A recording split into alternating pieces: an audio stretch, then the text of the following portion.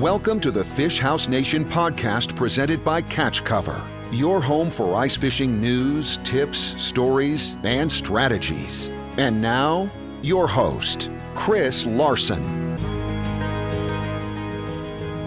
Good evening and welcome to the Fish House Nation podcast and Catch Cover Live. Joining us tonight is Jim Eekman and John Sampson from Band of Brothers Outdoors and Fish House 360. Gentlemen, welcome to the show. Good evening, Chris. Thanks for having me. Yeah, thanks for having me too, Chris. And thanks for coming on, guys. Tonight we're going to talk Mille Lacs, and that's a lake that's kind of near and dear to your hearts. It's an incredibly popular fishing destination in Minnesota, and the quip that everybody throws out there is Mille Lacs is one of the most populous cities in the state of Minnesota on any given weekend in January and probably February too. Yep. What makes Mille Lacs such a popular destination? Jim, you can start. Well, I think, it's close to home for a lot of people. You don't have to travel very far at all to get there. It's under that 2-hour mark for most people. And you can go there to catch just about any species, and mainly the walleyes. All right, John, what do you think? What do you like about Mille Lacs? Being a guy from the Twin Cities, I'm about 20 minutes south of St. Paul. I would agree with everything that Jim said. It's relatively convenient to get to. I think that the resorts that, kind of host road systems, things like that, do a really nice job of giving people like myself who come in with a wheelhouse an opportunity to get out on the lake, get on some fish. Mille Lacs is big enough that you can spread out, but it's small enough that you're not, out in the middle of nowhere in the event that you needed some help or something like that. And I think there's no denying it that if you know where Jim Eckman's numbers are, you're going to get on some lunkers. I'm hoping he shares those numbers tonight for the right price. But, it's just fun to see, some of the fish that people pull out of there, and whether it's walleye or, muskie fishing, I understand is pretty huge on Mille Lacs. I think there's a lot to attract folks to that lake. Yeah, we're going to try to get those marks passed out tonight. We'll show Jim's GPS and get everybody dialed in there.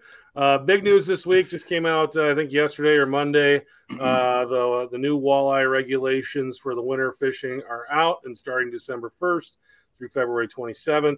Anglers will be able to keep one fish between 21 and 23 or 1 over 28. That's not new. It's something that we've been kind of looking at for the last few years. What do you guys think about those regs for this season? I'll let you go first, Jim. I like it. It's nice that we can still keep fish in the wintertime. Again, I think if I remember correctly, it's going on the 6th year for the winter season where we've actually been able to harvest the walleyes. I do wish that they'd go away from the 21 to 23 inch slot. Those are obviously fish as sportsmen we really don't want to keep. We'd rather keep the smaller slot. There are still a lot of fish in that 21 to 23 inch slot. No matter what people say or think, there's a ton of fish in that slot. All right, John. Yeah, and I would have to agree with Jim. As a sportsman, I enjoy catching fish. As a guy who likes to put food in the freezer, I like bringing a bag limit home. I think as our ice fishing sport gets more expensive, at least in my opinion, if I'm looking at, spending more money on wheelhouse or equipment, fish finders, whatever, I like to get a little something back for that in the way of, fish in the freezer. I understand there's 1,000 different angles to this problem, if it's a problem, or, what everybody's got as far as their solution is. So, I'm glad we can keep something. I think it really hurt the lake when you can't keep anything, because then guys who are thinking like me are going to go find a different lake so that they can bring something home. So, I guess I could see it from a lot of those different perspectives.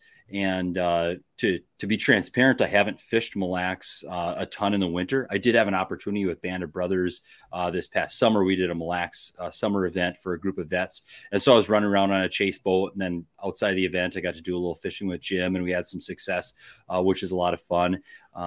But yeah, it's nice that we can keep them, or keep one, whatever it is. And I'd like to see that, grow up a little bit as far as, maybe a few more fish. I'm not a DNR fisheries expert.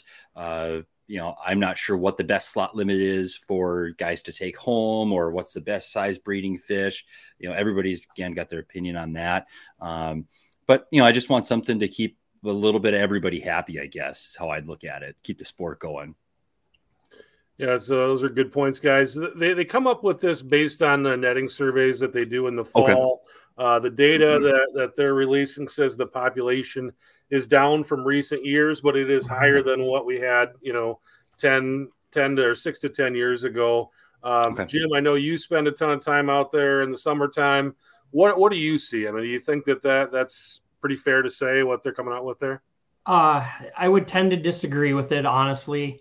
When I'm asked, being the protective person I am with my GPS coordinates, I'm going to tell you guys to listen to the DNR that there's no fish in the lake. But there's a lot of fish in the lake.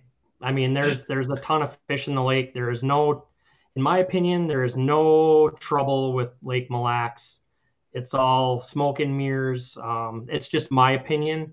I don't seem to have trouble finding fish, and I know there's a lot of people that don't either. The people that struggle to find fish just about anywhere. Yeah. But it's a really good lake, and as far as I'm concerned, it's very healthy. John, you want to chime in on that one?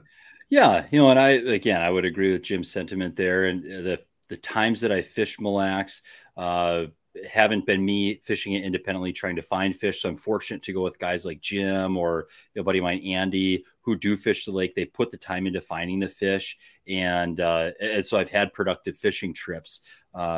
But again, I'm blessed with good friends that put me on good fishing. So, again, I won't pretend to be the expert. I know there's a lot of angles to the issue, and it gets politicized, and there's, probably a whole nother podcast to talk about just that. I'd like to take more fish home, but I'm not in control of that. Yeah, you guys are absolutely right in that, you could do several shows on regulations and how they work and how they come up with the data. And it's an interesting thing. There's a lot of people that have a lot of arguments for or against the way that they come up with things. And one of the other things that I'm seeing out there is, we talk about Mille Lacs as being a walleye lake, and I think that's really what it's known for. But some of these weird kind of other species are getting some love these days too. And I see that they dropped the Tullibee bag limits from 10 to 5. And then this year you won't be able to keep burbot. And from what I've understood, that population is becoming more and more difficult out of Mille Lacs anyway. Jim, your thoughts on the burbot and Tullibee stuff? I don't know what to think with the Tullibee. I really don't. When I heard that, I don't fish whitefish or Tullibee much on Mille Lacs at all. So I don't know what the reasoning is behind that, other than I assume they're seeing low counts again. To the burbot or eel pout, as most people know it, I see that. I've seen that over the last 5 years. We used to catch 5 and 10 pound eel pout on a regular basis. We used to target eel pout for a weekend trip, and that's all we kept. And I don't think I've caught an eel pout over 2 pounds in 3 years on Mille Lacs. So obviously something's changing there. I can vouch for that. All right, John, eel pout, Tullibee. Yeah. So, again, with the population, being in decline and the bag limits coming down, I think it's the DNR's, certainly it's their response to, managing that fish population. I don't target, whitefish or Tullibee. I catch them by accident when I'm walleye fishing or perch fishing. And they make for a fun fight. And then I throw them back because they're stinky, and on Lake of the Woods, they're all wormy. So they definitely go back down the hole. I never intentionally targeted eel pout or burbot until a few years back when we caught one. And oh my goodness, I think of all of them over the years I've thrown back because they're slimy and gross. And then I finally ate one, and they weren't kidding about that being the lobster thing. So now when my buddies and I go ice fishing, it's one of the things we actually look forward to. If we get an eel pout, it's like, that's going to make for a good little treat for supper. Mm-hmm. So, again, I don't know. Is it just that part of the cycle, of that species? And, with how the lake has been managed with other species. If we think of the cascade of, shutting down fishing and then catch and release and everything that they've done to try to manage the walleye and others, what effect has that had? I don't know the answer to that, but it's just something I'm thinking of. Are we just seeing the delayed effect of managing another species in a certain way? Would be a question I'd have. Starting to get a few questions coming in, and we'll get to those. They're more fishing related. We wanted to talk a little bit of big picture stuff to begin, but we'll be getting to that fishing stuff in just a second. Mille Lacs, obviously, what way we've been talking, it's heavily managed. It's not a lake that you're going to go to if you want to have a fish fry. Mm-hmm. But what I always tell people is if you're looking to catch a trophy class walleye, there's probably no better place in the state of Minnesota. If you want that picture for the Insta, you got to get those bragging rights. That's probably the place you want to go. Jim, what are some of your most memorable catches on Mille Lacs? Oh boy, so I put a lot of hours in on Mille Lacs, and my most memorable. And by the way, I just want to back up a little bit. Is when you talk about trophy walleyes, the one nice thing about going to Mille Lacs is you have the capability of catching a trophy anything: walleye, bass, muskie, northern. I mean, you go to that lake and you can almost expect to catch a big fish in any one of those species.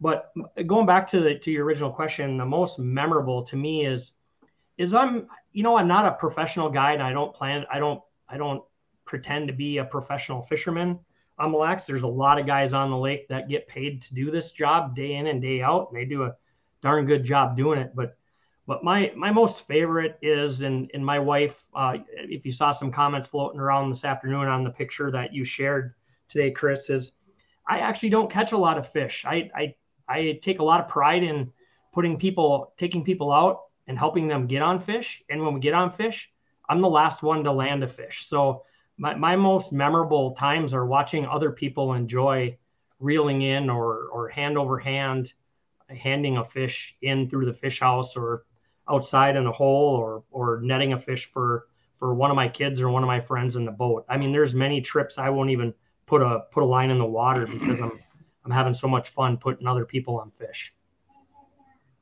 Johnny, some of your most memorable moments out there? Yeah, you bet. I've got a couple. I've had the opportunity to ice fish it a few times, and in fact, this winter I plan to take my 5-year-old daughter. I took her to Lake of the Woods last year for a week, and we have a little less time to fish, and I want to be a little closer to home.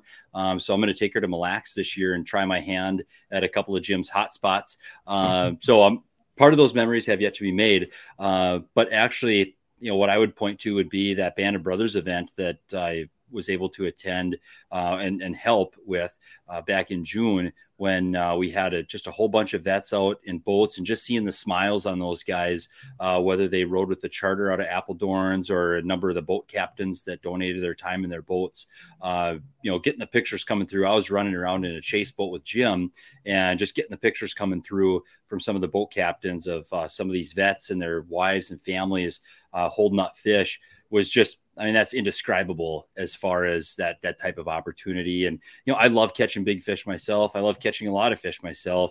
But that was just a different level, a next level of awesome to watch those guys and gals and their families catch fish through that event. So again, it's, those would be the things that I would point to. And, I was on Mille Lacs a few years back when we had I think people called it an ice quake or something like that. Mm-hmm. I was actually out in a portable, and I forget what resort we were out of, but the whole ice sheet shifted about 4 feet.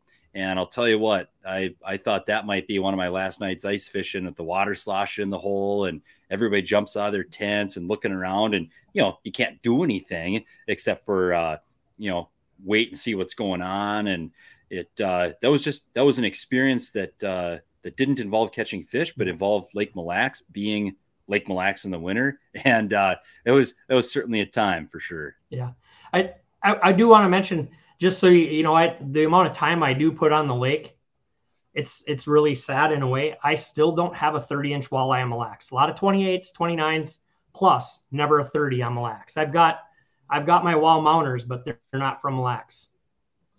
Yeah, it's I love turkey hunting, and I take a bunch of people turkey hunting, and I'm really good at putting other people on turkeys. And my success rate as an unofficial guide is very high, but I can't kill them myself for whatever reason. Maybe because I'm taking everybody else out all the time. Right. Sure. But let's kind of start talking a little fishing. Mille Lacs is a huge lake, a ton of flats, a ton of humps out there. How do you go about finding fish? I guess maybe the best way to put this is, how do you go about finding a spot to start when you get out there? Well, I utilize a lot of my summer for that. I think a lot like a lot of other guys that fish it summer and winter. I do a lot of graphing all summer long, marking a lot of spots that I've fished or found active, what I call active fish.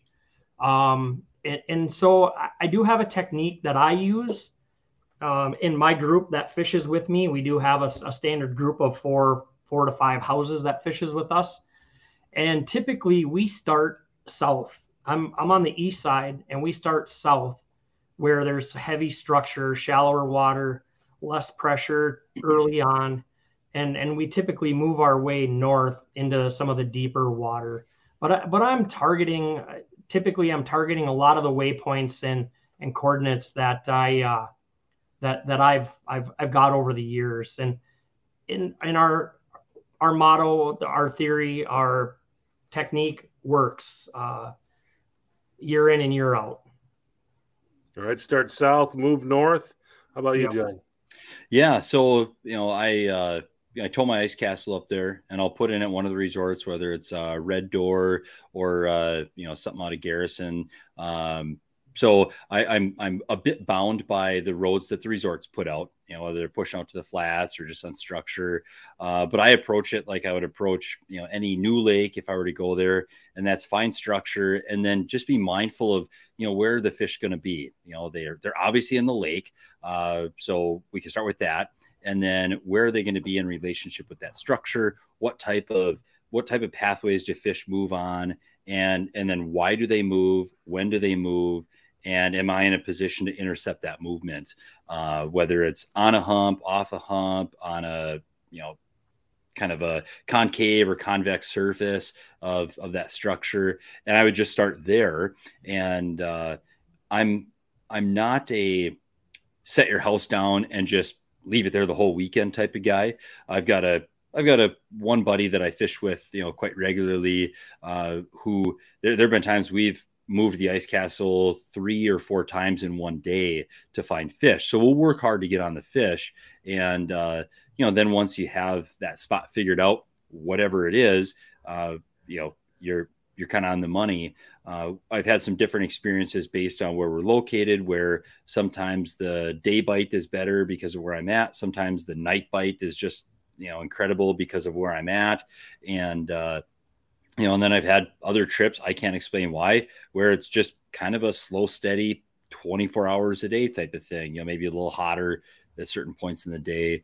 But again, I would start on some sort of structure, work that, prove that it works or prove that it doesn't work, and then move accordingly. Yeah, one of the things I've found on that lake is it's not even about finding structure, but you find that structure and then you got to find the spot on the spot. Mm-hmm. So many of those little humps that are out there have little fingers, and some of them are better than others. And it's like, well, you're in this one spot and then that doesn't work and you got to go to the next spot. And it almost, there's parts of it that make sense and there's other parts of it that don't make sense. They're just there because they're there. But what kind of tools, how are you guys using your electronics to kind of break down those spots? Mm-hmm. Yeah. So we travel in a small group. I'm lucky to have some boys that have ice castles as well. And then we have one of their better friends that travels with us. So we'll use our GPSs. We rarely are running our Panoptics at all in the wintertime. We do once we set down.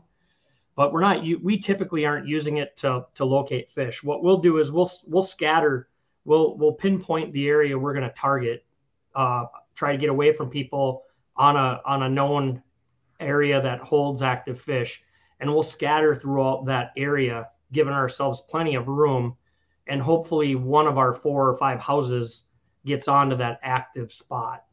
and then we'll zoom in with one of our hummingbirds or the Panoptics at that time and try to pinpoint them. But we're not typically drilling holes and trying to utilize the Panoptics to find them in the wintertime. Yeah, and I don't have a Panoptics yet. So Garmin, if you're listening, I'll give you my address in a private message.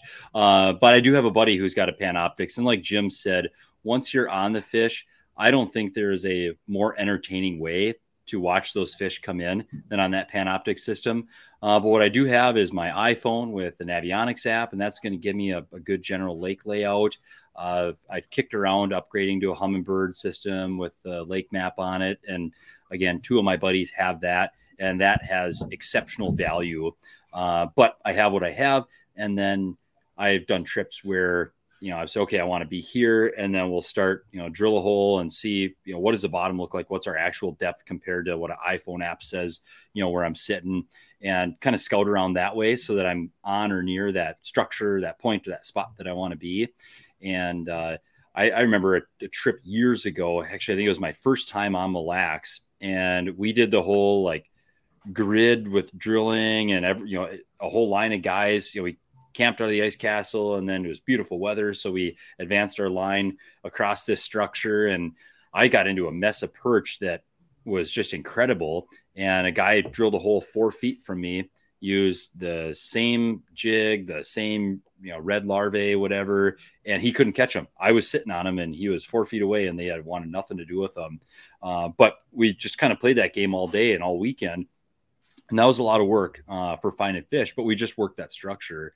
So again, I try to educate myself with the lake map, and then get on there, see what the bottom's telling me, and just see what the activity looks like. And if it's not something that's working, I'm not afraid to get up and move if I have to.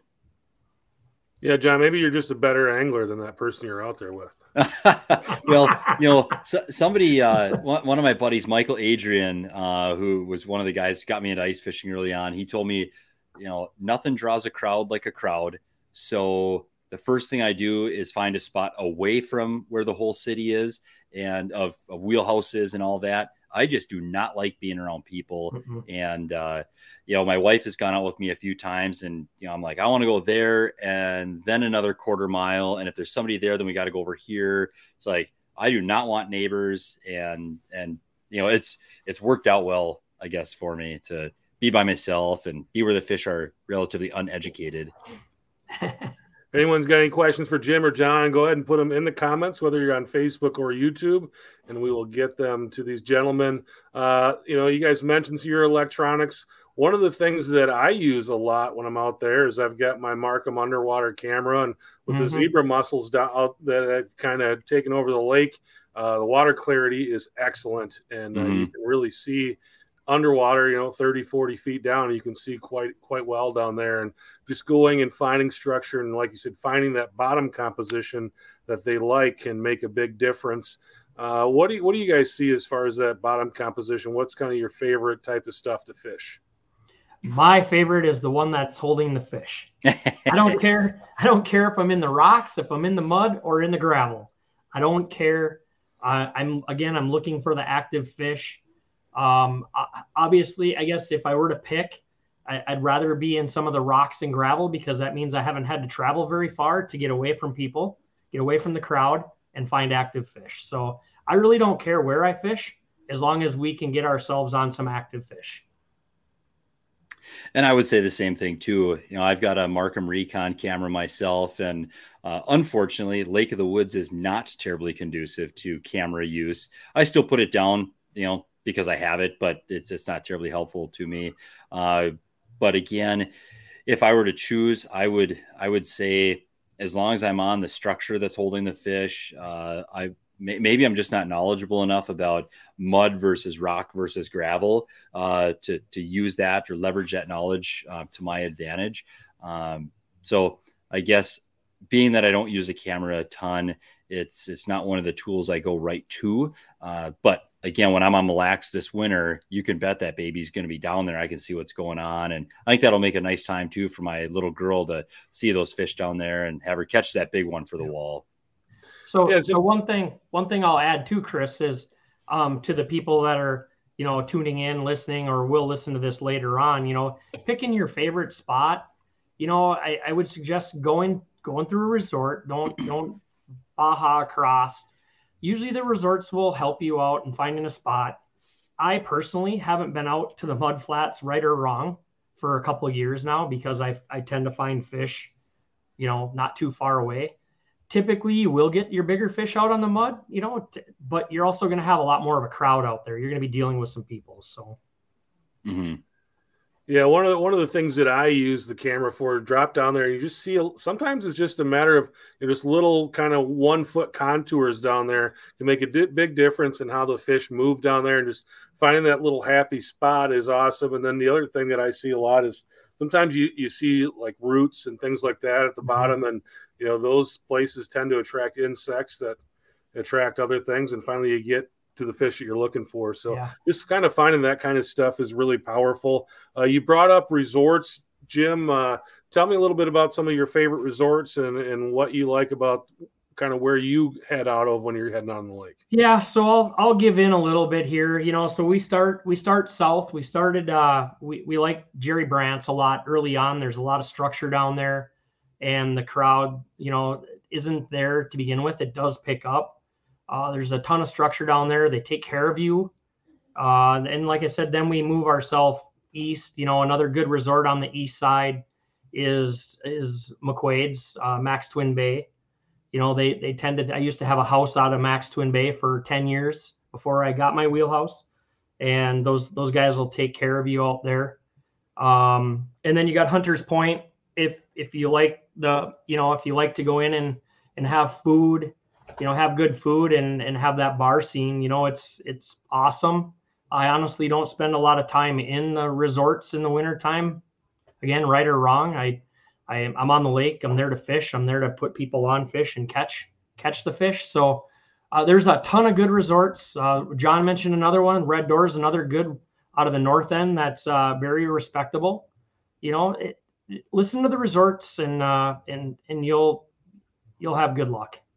So, yeah, I don't have a ton to add to Jim's comment other than I fished out of Hunter's Point and had some success there. And again, Red Door, like I mentioned, those would be the two that come to top of mind that I frequented. And I've been taken care of, both times. They have good road systems. They're knowledgeable. They don't try to jack you around and just, I've had good experiences, I guess. Yeah. And, again, I put a lot of faith in them. They're the ones that are putting the road systems in, checking the ice, making sure that to the best of their ability that the conditions are going to be safe for myself, my family, my friends to go out and fish. Ice fishing is risky enough just because we're, driving big trucks and ice castles out on the ice. I don't add extra risk to that by just going and bahaing off of a public access. That's not my speed and what you'll find me doing. So yeah, pick your resort that's convenient, close, or, just give one a try and see what you like and kind of work from there. Another one that I think is overlooked too, that I should give a little shout out to, and that's Appledorn's. Yep. It's really close. I'm on Big Point and they're really close to me. And, I used them a lot last year, just trying to feel them out because we actually ran our summer event out of there, and they have a phenomenal system out of there. It's it's a little higher end. So, it's a different crowd over there, but boy, did they take care of us. Mm-hmm. It's really a nice place to go out of. And Jim, you said they put an ice road out from Appledorn's? Yep, they have an ice road, and so we will be hosting an event there this year with Band of Brothers Outdoors. And last year, I tried them out. My middle son got married, and he wanted to do his bachelor party on the lake. So I went out of Appledorn's, and they plowed us a private spot. Didn't charge us a dime to plow a private spot. All we did was pay our access, and they put us in our own little area. Nice. On the fish, and we had a great time. Nice. It's really a nice road system to go out of. It's not as busy as other places, so it's nice in that sense as well. Now it's going to be the busy resort. Yep. Everybody wants their own private road now. Yep. And they do it for free, Jim? Well, they did because we had a group. We had a group of like 15 people. All right, that actually brings up a good kind of what I wanted to talk about next. And we've got a ton of people just coming on, buying their new houses for the first time in the last few years. So a lot of new fish house users that we didn't have a few years back. And they're going to want to start doing this. Can you talk to us about how that road system works, how this pass thing works for people who are new to Mille Lacs or just new to going out on big water where you have resorts that are kind of tending to these roads, kind of how that works and what they need to do to get out there? Yeah, so John and I are used to this a lot from a couple of the sites that we belong to and run. So what I would suggest is for all the newcomers getting into the sport, it's a lot of fun. Call your resorts, get the information, find the resort that's convenient to you, like John said. Call the resort or message with the resort, get some information from them. Don't trust other people on Facebook or any other groups, so how much ice there is and where we can go and where we can't go. Get on there, do your own research. The road systems, they plow, based on ice thickness. They'll start out close, they'll work their way out, and they'll keep you as safe as you can be. And as long as you listen to the resort you're going out of, you'll be safe. Yeah. And I would add to that, Chris, it sounds like we need to schedule another podcast to talk specifically about this topic after we do 3 podcasts on fishing restrictions. But yeah, everything that Jim said is spot on. One thing I would add to that is slow the heck down. Yeah. Driving, we do 65 miles an hour on the paved roads, getting to the lake. And then, you see guys flying across the ice and then they wreck their equipment, they beat their stuff up, and then, they've created a bad experience for themselves or other people. So taking it easy out on the ice is smart. It's already risky. I know I talked about that. So we don't need to add additional risk. I guess thinking about the word risk, we've seen some pretty big storm systems the last couple of years that have left people out there stranded. So just there's no fish worth dying over, whether it's in a boat, whether it's on the ice. And, again, I take my little girls fishing. I'm extra cautious when I have them. I'm not going to put them in a risky situation. We've all got, phones and weather forecasting. So there's no reason to be stupid and try to stay out when it's unsafe to do so, because, look at the weather forecast before you go on the lake. And if it's not something that is smart to stay out in, then just don't go. It's not worth it. Mm-hmm. And I would add to that too. Again, this is where it becomes a whole nother podcast on making sure you have enough food and fuel and propane and water and, whatnot, so you can have an enjoyable experience. Jim and I met through the Ice Castle owners group through that page. And that has been a wealth of information, just following that page. But every year, like you said, Chris, at this time, you've got newbies to the market. We were all new at one time. But you have people who are brand new to wheelhouse ownership, and they just don't know what they don't know. And so, browsing some of those forums, whether it's ICOG, Fish House 360, Ice Fishing North Dakota, and just getting an idea of what goes on in the winter is very, very good homework that a person can do for no cost. And then test your equipment. My neighbor just bought an ice castle. It's year and a half old, and we were just looking at it, and we had to work through some little bugs and hiccups. But the key to that is he had some hiccups. We're dealing with them in his driveway and not out on Mille Lacs when it's 25 below and blowing 40. So even simple things like turning the furnace on or learning how to change a propane tank or water systems, whatever have you. It's a lot of conversation, but just being, getting familiarized is a very good idea with your equipment and with driving it. And again, I haul mine up from Farmington. There's a lot of really crappy roads between Farmington and whatever lake I'm fishing. And it's a lot different than driving towing a rig in the summer on dry pavement. And so just getting used to that. So.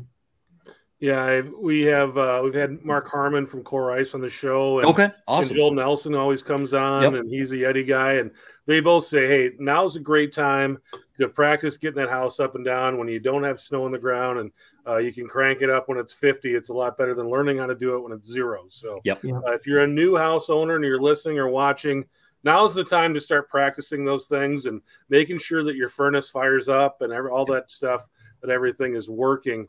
So we've been talking a lot about getting to these places. How about actually fishing? We got a question here from Mr. Tate, and Mr. Tate on YouTube wants to know, what's your favorite starting lure or jig for early ice? Plead the fifth. Right. Bad. No, it's so you typically early ice. I'm fishing with my wife for one of my boys a lot, and a plain red hook is my go-to. And then I'll start bouncing the bottom with a Lindy Glow Streak or a Lindy Glow Spoon or something like a Swedish Pimple or something like that to actually see, if there's anything active. I'm a very big active fish person. It used to be I'd pull up on a spot, and if I didn't mark fish, I'd move on. And then I elevated as I learn and go. Then I would go to the point of, now I'm marking fish, I'm just going to fish them. Well, that doesn't always pay off because there could be a ton of fish down there. They're just not active. So now I really focus on finding a spot that's holding fish, and not only holding fish, we're looking for the active fish. If they're not active, there's no reason to stick around. So, but my go-to is a red plain hook, almost all the time lately. Yeah, and I've had great success with those, especially if I'm fishing rattle reels or a dead stick with a minnow on a hook, something like that. The red hook that's just magic. And without giving away my tackle box, because Jim can tell you everything that's in his, I'll keep mine secret. The chubby darter, don't invest in one of those. That's a terrible lure. I bought a few of them because I watched some Vexlar DVD. And it's like all about the Salmo chubby darter. I haven't caught anything on that. So if you have success with it, reach out, tell me how you fished it and why I failed. Love that. But one thing that again I learned early on is just trying different size jigs. So if I come in with something that's a pretty large jig, maybe it's just too large, and so I'll reduce the size of my presentation, maybe change my presentation from a vertical presentation to a horizontal jig. Maybe I'm changing it from a full minnow to a minnow head, minnow tail. And, I'm just, like Jim said, you don't just sit down and do something and just expect success, but be willing to change and, change colors, change sizes if you're playing up or down, and change your bait presentation. Yeah. And, sometimes one year they really wanted, red glow. So I went and bought a whole bunch of red glow, and the next year I couldn't catch a darn thing on red glow, and they wanted like blue or something like that. So I don't know. If you get in the fish brain, let me know. Chartreuse used to be my go-to color. I mean, it's still right there at the top of my list, but red seems to be it now. But like John was saying, you can't stress that enough. If you're not willing to move, at least be willing to try different things to find out what the fish are going to bite on. So yeah, that would be key. I mean, some people like to plop down and just sit there, and that's fine. There's nothing wrong with that. There's a lot of people that do that, but be willing to experiment with different, different jigs and lures. Yeah. One of the things that a lot of the guys that I know that fish up there do well, they'll tell you, make sure you're using both your lines. You can use two lines, and make sure you got that dead stick down and you're jigging, because there's a lot of people that go out there and just use one rod, and they're kind of leaving themselves. They're not getting everything they can get by doing that. So what happened a lot last year to us, Chris, is we would set our dead sticks or rattle reels, and we'd be jigging in other lines, and in our jigs, our actual jigs or lures, rattles, whatever we were using, would actually call the fish in. They weren't typically hitting our jigging rods. We'd get them in there, we'd call them in, they'd come into the area, and then they'd hit one of our set lines almost every time. Yeah, and that seems to be a common theme that I hear from a lot of people. That's kind of the story up there. We got another question here coming from YouTube. This one's from Richard, and he wants to know, when's the last time you got on a good perch bite on Mille Lacs? 10 years ago. John? So it was. I don't know the story behind the perch. I am not a fishing biologist. I'd really like to sit down and talk to one and figure out what the heck's going on, because before there were roads to the flats, I was the run and gun guy. We used our big skid houses for our home base, and that was it. We'd get on our snowmobiles every morning and head to the mud flats and probably as guilty as the next guy. You know, there was no limits on perch type of thing, like 100 of them or whatever. And we'd go out and fill 5-gallon buckets full of jumbo perch. It was fun, but it was before they were plowing roads to all the popular spots too. Yeah. Yeah. I think my last perch bite on Mille Lacs was probably, it'll come up on my Facebook, memories, but probably 2012, 2013, something like that. And again, I was fishing with Michael Adrian and I kicked myself still because it was the weekend that, is it Hunter's Point that hosts that perch extravaganza or whatever it is? Yep. And I thought, oh, I should enter in that. And I thought, I'm not going to catch any perch. And then I just pounded perch, like 2 beer cans long and fatter than a beer can perch. And I was like, I should have entered the contest, but because I didn't, that's why I caught the fish, is my reasoning. So yeah, it's been a long time. Again, I have to admit, I don't target perch. I think they're a blast to catch, but it's not a species I target intentionally. But again, guys that fish like Devil's Lake, say where there's perch, there's walleye, and I've caught them. I would argue in my case specifically, incidentally, when I have caught the perch. I love that you brought up the official ICOG measuring device, 2 beer cans long. All right. Yeah. I think next year maybe the slot limit will be between 3 and 4 beer cans up there. Well, for a lot of people in Minnesota, if you measure things in Busch Light cans, that is like an immediate recognition. There's no question mark. Yeah, everybody knows how long that is. All right, guys, we've had a good time talking Mille Lacs. Let's get into you guys are both with Band of Brothers. Tell us a little bit about what that is and kind of what it does. Yeah, so I'm the vice president of Band of Brothers Outdoors.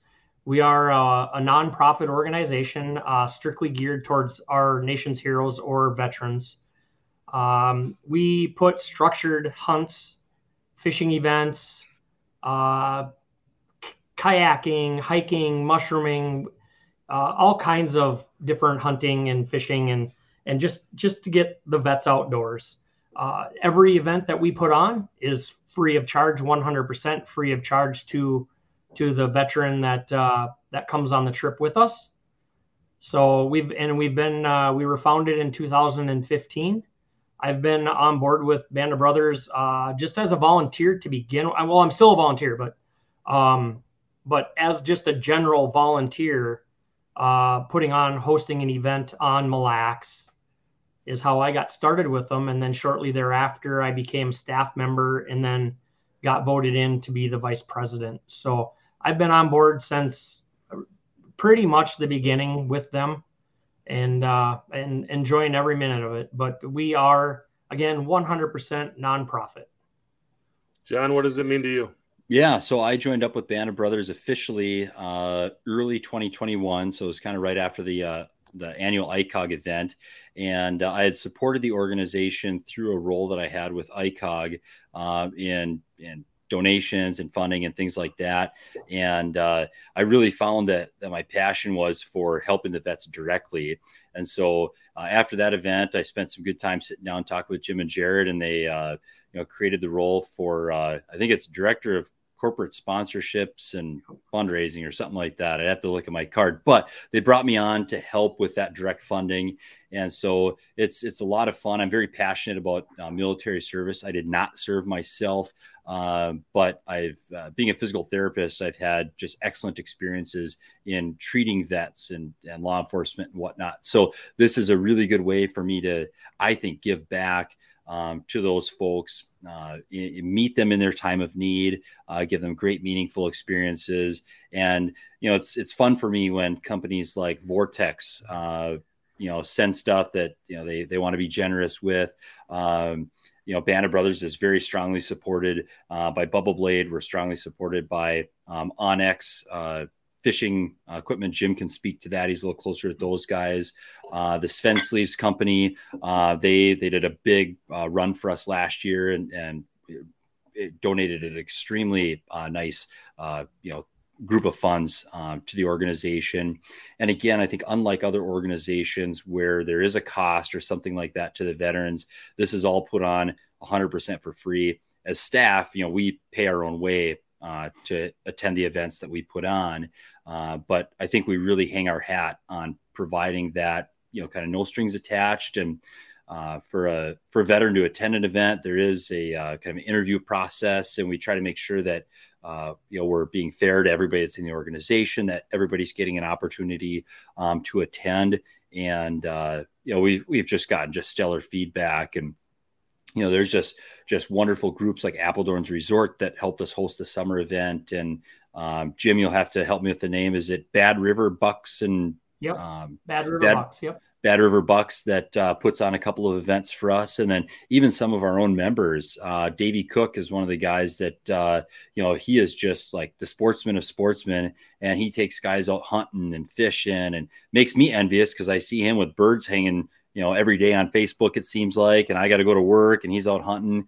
But he's always got a veteran by his side and somebody he's sharing that experience with. And, we do the sturgeon trip in the spring up to International Falls, and one of our guys, Mike, is real instrumental in making that happen. So it's just really neat to see. And again, I'm very much a novice to the organization, but it's just neat to see how this group of volunteers, from the president on down, work very, very hard to put these on and to give these experiences and support to the vets.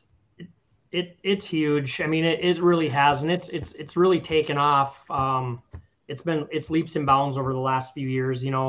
John mentioned a couple. Another big name is Arctic Shield. Shields is on board with us. The Shields actually is part of our wrap on our what we call our fish tank that was donated to us. There's a couple other big companies. I've been lucky to make this kind of a family affair. I'm involved just because of my passion, and my wife has joined on and is helping a lot.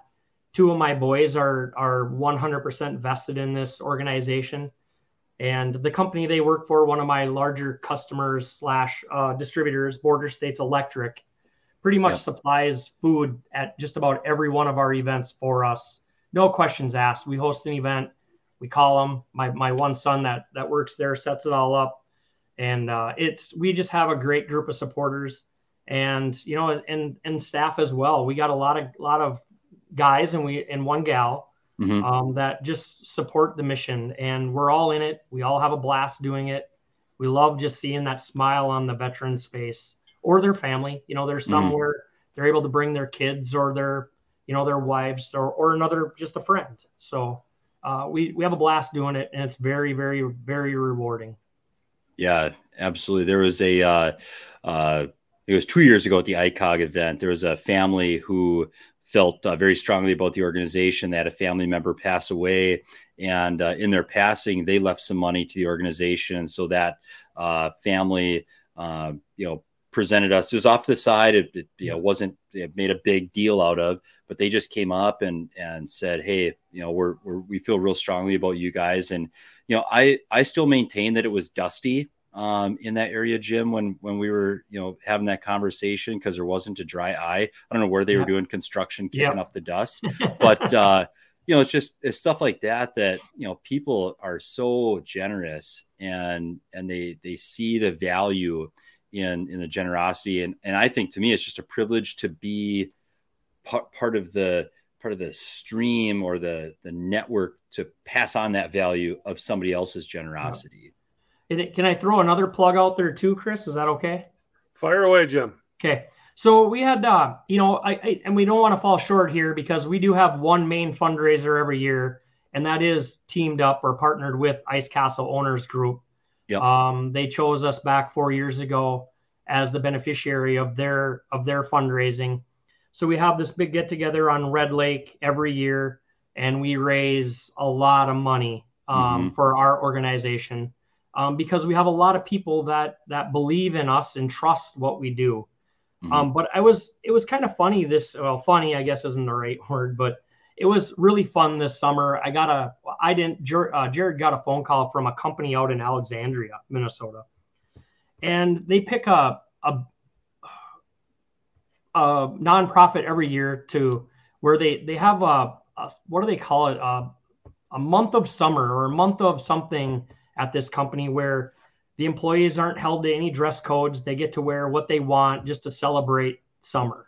And during that month, they raise money for a nonprofit that they choose, whoever they pick.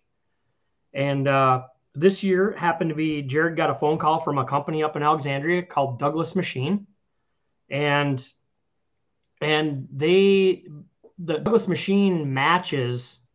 So whatever the employees raise for their fundraiser, the Douglas Machine matches. And they do this throughout the whole month. And then it came down to that last week, right before they were going to host it. And they're like, oh boy, we've raised more money than we've ever raised before. Maybe we should get these guys up here and have them talk and tell us a little bit about them. Well, they contacted Jared. Jared couldn't make it.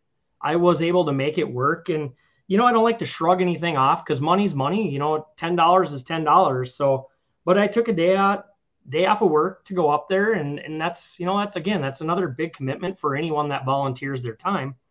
And I had no idea what I was walking into. And I'm not going to share the dollars, but it was astronomical. And I about fell flat on my face when they announced what they raised for our organization. Let's just say it will keep us in business for, a solid 2 years. So hats off to Douglas Machine up there for what they did this year. Awesome. That's very cool. Guys, we're kind of ticking down here on time, but I know we wanted to talk a little Fish House 360 too. Sure. Can you tell us a little bit about what Fish House 360 is? Yeah, you bet. Thanks, Chris. So Fish House 360, I co-founded that with Jason and Nicole Smith. They are real estate folks out of Iowa that got into the ice fishing world, and I formed a friendship with that family. And so we had attended a couple ICOG events together. And then what we really saw was that there is a need in the market to bring all sorts of products together to a focused audience, a focused consumer group. And so we created Fish House 360, which if you think about it, it's effectively like the Amazon of fishing stuff. And this might be everything from a rattle reel all the way up to an ice house and everything in between. So we have this marketplace, and then we're very big on promoting our vendors. So people that sell through our marketplace, and it's a lot of fun to be on the cutting edge of products. It's a lot of fun to be involved with people who have an idea. There's one product that just hit the market this week called the Undercover Guide, and they're made locally here. And they're a neat kind of rattle reel containment system that's in a whole sleeve. And I've been sworn to secrecy by them since like last summer when they told me about it, but they wanted to use our platform to help them launch. And so that's coming up, and it's just fun to be involved in stuff like that, with the Fish House market. And what we did is we looked at other groups that do things really well. Like their ICOG, or Ice Castle Owners Group, is second to nobody in the community, in the forums, in the support. And we thought they're doing that just awesome. We're not trying to be that. We're a sponsor for ICOG, so we partner with them. We're going to be, Fish House 360 will have a presence at the Ice Castle Owners Group annual event in January. And, we want to attract obviously big companies to sell through us, but what we really pride ourselves on is providing a platform for somebody with an idea. Like a buddy of mine, Todd Sandberg, makes these little spacers for the Ice Castle, for a pivot system and whatnot. And, he's not a guy that's got $1 million marketing budget, and it's not his strong suit to market his product. So he sells through us, and we promote his product and, talk about when we're installing it and why you'd install it. And, we do a live every Friday night. So this week is Pete Scholl with Ice Defense from Cold Nation Outdoors. So he sells his product or their product through our website. And so he's going to come on and talk about the Ice Defense system and what that does and what is it. So people can tune in to a show just like this, learn about that, and engage that individual. And so we have a pro staff, and Jim is one of our pro staffers. And the pro staff is designed around really bringing these products to market, showcasing them, highlighting them, and helping folks that maybe need that little boost with marketing, advertising, et cetera, giving them an opportunity or an avenue into the market. So it's been a lot of fun. And we brought on a buddy of mine, Brent Ambule, is now another one of the managing partners. And he's got a lot of great connections. He's made a lot of really awesome things happen. And so it's just been a really nice family of folks. It gives me another excuse to bother Jim. We get to talk about Band of Brothers. So we get to talk about Fish House 360. And I still haven't convinced him to give me his Mille Lacs numbers yet. Working on that. But it's a ton of fun. And again, we've got the Facebook presence, we've got the actual website and YouTube, TikTok, Instagram, probably a Snapchat. If I had it, we're probably on there, but it's just a good avenue to get a lot of folks together and talking and really, vetting purchases. You think about two companies like Hardcore Outdoors. John Core makes wheel skirts. Well, then there's another company, Burtech Ice. They make wheel skirts. You put both those wheel skirts on one website. Somebody's shopping for wheel skirts. They have those options right in front of them, and they can make a decision on which one fits their needs the best.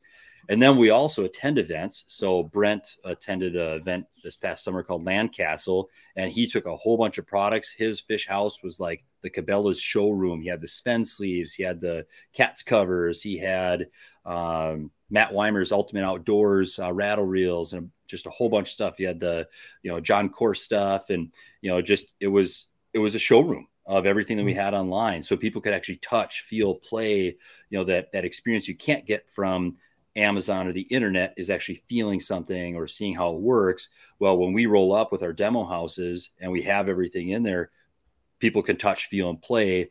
And I think that provides a good experience for a potential customer, turned customer. So that's my TED Talk on Fish House 360. And it's a heck of a lot of fun. Yeah, it sounds like it. Well, I appreciate you guys coming on tonight. It was fun having you and fun talking some fishing. Yeah, thanks, Chris. If people want to find out more about what you guys got going on, what's the best way to find out about Band of Brothers? So we have a webpage, bandofbrothersoutdoors.org. I see you got .com. That will get us. That will get them there. We also do host a Facebook page, Band of Brothers Outdoors. Either way, I guess I would suggest following our Facebook page closer, because that's where we're posting a lot of pictures that are happening right now. And anybody that wants to donate, if you feel the need to donate some money, I can guarantee you that 100% of your money goes back to helping a veteran get outdoors. Yep. None of that money, other than some marketing or any of that, no monies goes anywhere else but to help a veteran get outdoors. And if one plug I would say is, if you know a veteran who you think would benefit from attending one of our events, get them hooked up with us. I think maybe it's just my perspective. The vets that have served our country are very proud people. Yep.